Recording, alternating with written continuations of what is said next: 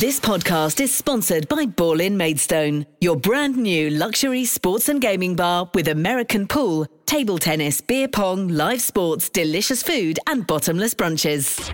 Kent Online News. News you can trust. This is the Kent Online Podcast. Nicola Everett. Hello, thanks ever so much for downloading today's podcast. Hope you're okay. It's Friday, February the 4th coming up. How long does it take you to get a GP appointment?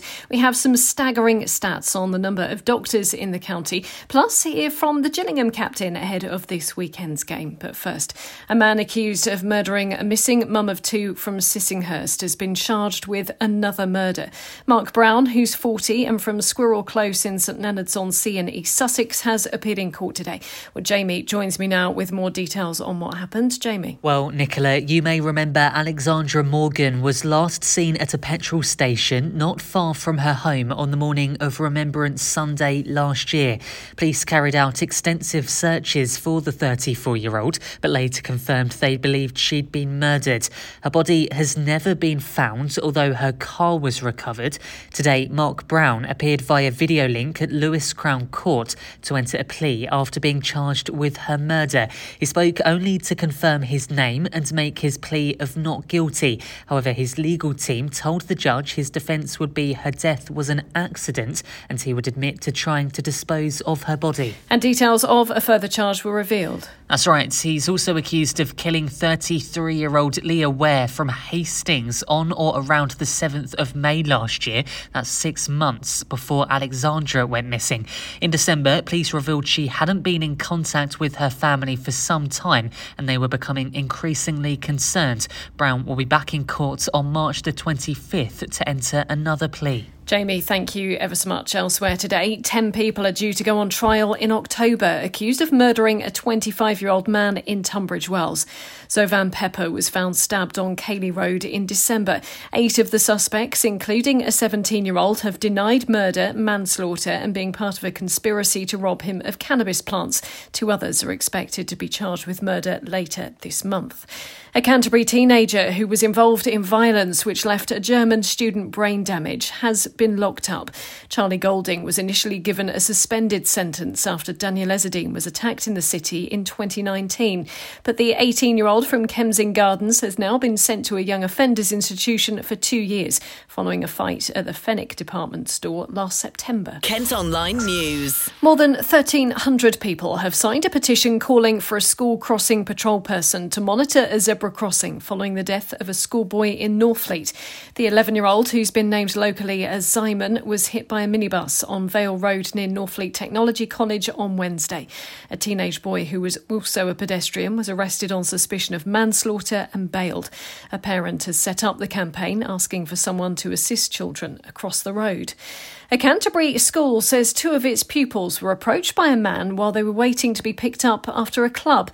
Simon Langton Girls Grammar told parents in an email that the person was in a red car.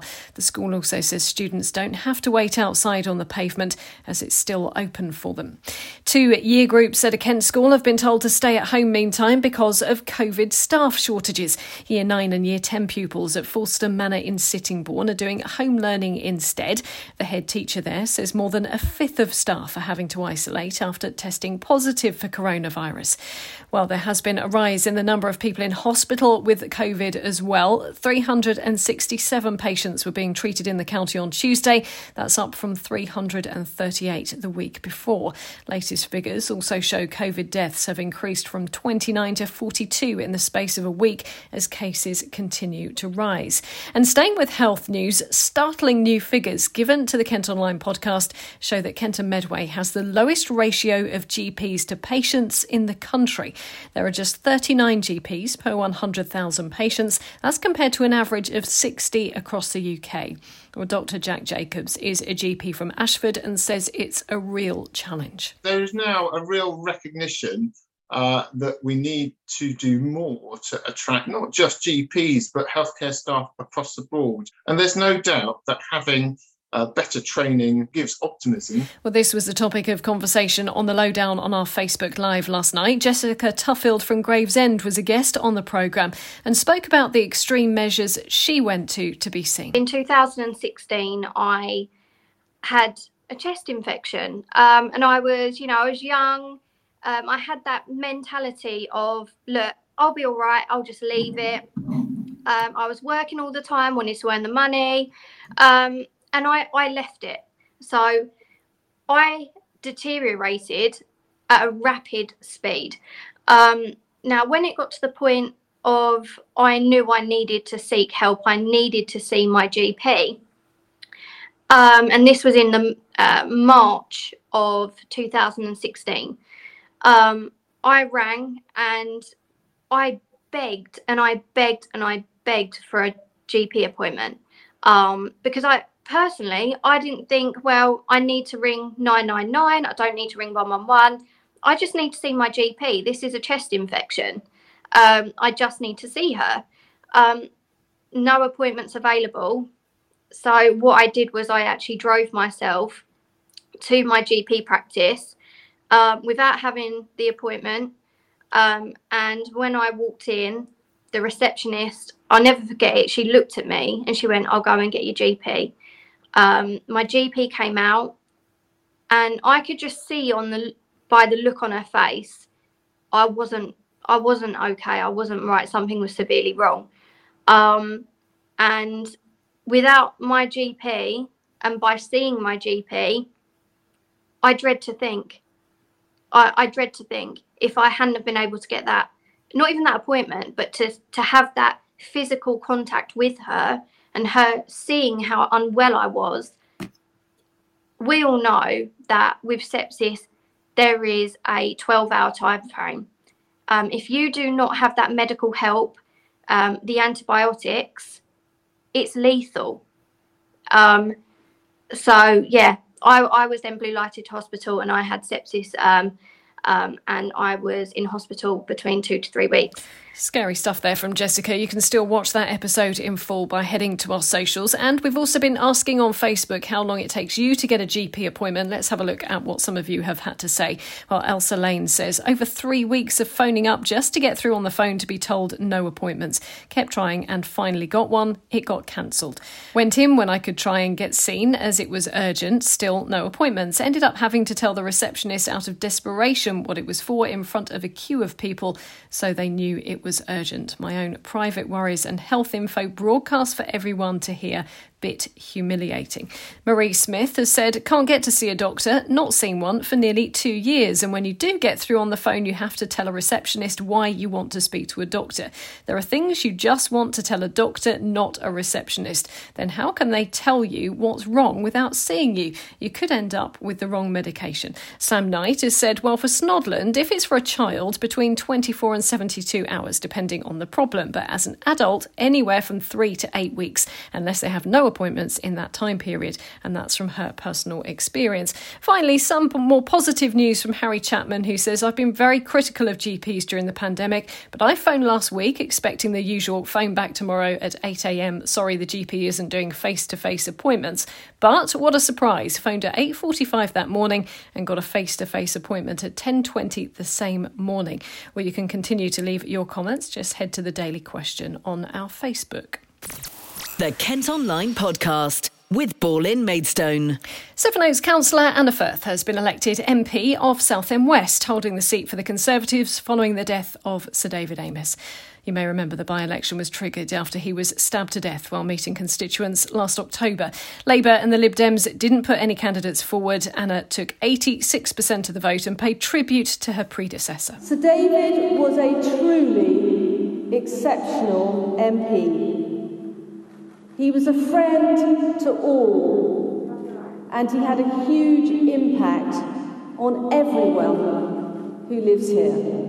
2 men have been arrested in Gravesend after police found jewellery dumped in a bin. The suspects were reportedly seen rummaging through a bag of items and kept some before getting rid of the rest behind a wall in Queen Street. The 34 and 42-year-olds have been released while investigations continue. 670 tonnes of recycling in Canterbury had to be sent to landfill last year, all because the wrong items were put in bins. Residents have been warned to take more care, with rubbish collectors refusing to empty contaminated loads. Foods. Well, it's thought the contaminated rubbish cost the council more than £60,000. A campaign is also being launched to reduce the impact on the environment. An Indian restaurant in Maidstone has been given a 1-star rating for food hygiene. The Spice Hut in Brewer Street was found to be unclean and didn't have a food management system in place. Inspectors visited the restaurant in September last year and found a dirty fridge and sink, as well as damaged floor tiles and mouldy sealant. We have asked the restaurant for a comment. The Kent Online podcast has been told climate change is having a noticeable and real impact on nature in the county, with spring bulbs blooming much earlier than normal. In fact, you may have spotted some daffodils around and about. Well, global temperatures are continuing to rise, and researchers have noticed blossoms on trees and flowers a month early. And while it might look pretty, experts are warning it's something we have to be very aware of. Maurice Hankinson is the chief exec of Hope's Grove Nurseries in Tenterden, and he's been speaking to Jamie. I've been running the nursery for 30 years now, and every year you see it more and more. Autumn comes later, spring comes earlier. Plants can't adapt quickly enough, so they're flowering at funny times, they're coming into growth at the wrong time. So yeah, it's real, it's noticeable. And what impact, does climate change have on the wider ecosystem when we're looking at examples like this? I think the big things are when plants and trees flower. And then if they flower at the wrong time, perhaps the pollinating insects aren't there to fertilise them, and the plants don't make seeds, or they don't set fruit, which is important obviously for crop plants because we eat them, as well as all other kinds of animals in the food chain. The effects are very profound, definitely. I was going to say on that as well, over the coming years, if this trend continues, will we see, in day-to-day life, a more noticeable difference of food and seed production, falling out of sync? Quite possibly. I mean, numbers of some species are in decline. If they then crash, we're not going to have bees and things to pollinate our fruit trees and crops. Yeah, it's not happened yet, but it could be heading that way. I don't want to be too negative, but it's a real problem. And what is it actually that's causing plants to flower earlier? It's got to be climate change. I made a couple of notes before I came on, and we sell a lot of bare root trees in the winter, and those young trees are grown in the ground. When the leaves fall off in the autumn, we start selling them when they're sleeping over the winter, and we sell them right through normally until the end of April when spring comes and they have leaves on them again. And what we're finding now is when we should be starting in November, sometimes we're having temperatures of 20, 22 degrees. It makes our job more difficult. Kent Online reports. Works underway to build a £47 million business park near Maidstone. The site will offer unit spaces on the Ashford Road at Junction 8 off the M20. Construction's due to be completed by the summer, with room for more than 1,000 employees. Now, we're being asked to have our say on how £20 million could be spent to improve Swale. The council's putting in a bid for money as part of the government's Levelling Up scheme. We've talked about this quite a bit on the podcast this week, where they want to use it on a new indoor swimming pool and leisure facilities, plus expanding Sheppey College and creating new studio space at Masters House. A public consultation's running for the next 3 weeks. Meantime, time is running out to see the masts of Sheppey's famous sunken bomb ship. The SS Richard Montgomery ran aground in 1944, loaded with wartime explosives. Well, the top of the ship is still visible. However, because of safety concerns, the 3 rusting masts need to be cut down. Captain Alan Harmer has been taking curious sightseers to the wreck on his historic ex-pilot boat and has been telling us how the accident happened. Harbour Master at the time, Queen's Harbour Master it was called, that operated at Southend Pier, sent him to the wrong anchorage, and he grounded and broke its back. And roughly half the cargo was unloaded, but it was wartime and they gave up on the rest of it, and hoping someone would sort it out after the war, because that was never done. And now it's got to a dangerous situation. So what type of people come on board? You tell me that there's a few TV crews? I would say photographers. We cater very much for semi-professional, semi-serious photographers. That's our main thing. I mean, if you go down to our lower deck, you'll see how literally we've got our art gallery down there with all the people that we take out. A stowaway gecko has survived a journey from China to Kent miraculously in a box of musical instruments. The tiny reptile, nicknamed Thin Lizard by RSPCA staff, was discovered in a delivery package in Maidstone after being sealed in an ocean shipping container in October. The charity is now looking to find him a specialist home. And a luxury hotel on the outskirts of Canterbury is going to host a food and music festival this summer. Supergrass are due to headline the event at the Pig in Bridge. It'll happen over 2 days in August, with up to 3,000 people expected to be there. Kent Online Sport. Football, and Gillingham will be hoping to make it 2 wins from 2 under new manager Neil Harris as they travel to Ipswich Town this weekend. They got their first league win in 15 matches on Tuesday night after beating relegation rivals Crewe Alexandra. Captain Stuart O'Keefe says the new management have been great. They've been fantastic. They've been in the building obviously a short time, and the things they've put in place and the information they've given us has been outstanding, and there's no stone unturned, and I think we'll only learn and get better as a group, and like I say, move up the table and see where we're at come the summer. To get positive results straight away was fantastic, and we're looking to take that on. We owe it to ourselves as well, and we owe it to the fans to go there and put in a proper shift, a proper performance, and give ourselves and the fans something to be proud about and something positive to put right after that last result against them. Challenge, yeah, but I think it's a positive challenge. You're going to a big stadium with a big crowd against a team with a big budget who obviously will expect to be looking to get out of this league sooner rather than later. So for us, it's obviously a massive challenge, one that we're looking forward to. I think Tuesday will help. We've got, like I say, that win off our back now. We can go there and have a sort of, not a free hit because we need to get points on the board, but also the fact that the pressure will be on them. The fans will obviously get on their back if it's not going the way they expect it to. So for us, it's one that, yes, a challenge, but one that we're definitely looking forward to. Well, avoiding the drop from League One won't be easy as they're still second from bottom and 9 points from safety. Tomorrow's opponents are up in 9th. Kick-off will be at 3, and of course you can follow the match action at Kent Online. You can also hear reaction to the result in bulletins on our sister radio station KMFM on Sunday morning. An all-female officiating team have taken charge of a Southern Counties East League game for the first time. Referee Beth Archer, with assistants Alison Wade and Esther Perry, made history when Sutton Athletic hosted Tower Hamlets in the Challenge Cup. You can see a picture of the 3 of them at Kent Online. And the Winter Olympics are officially underway in Beijing. Matt Weston from Tunbridge Wells will be making his debut in the skeleton competition next Thursday. The 24-year-old heads to the Games as the 9th ranked slider in the world, just 2 years after making his World Cup debut.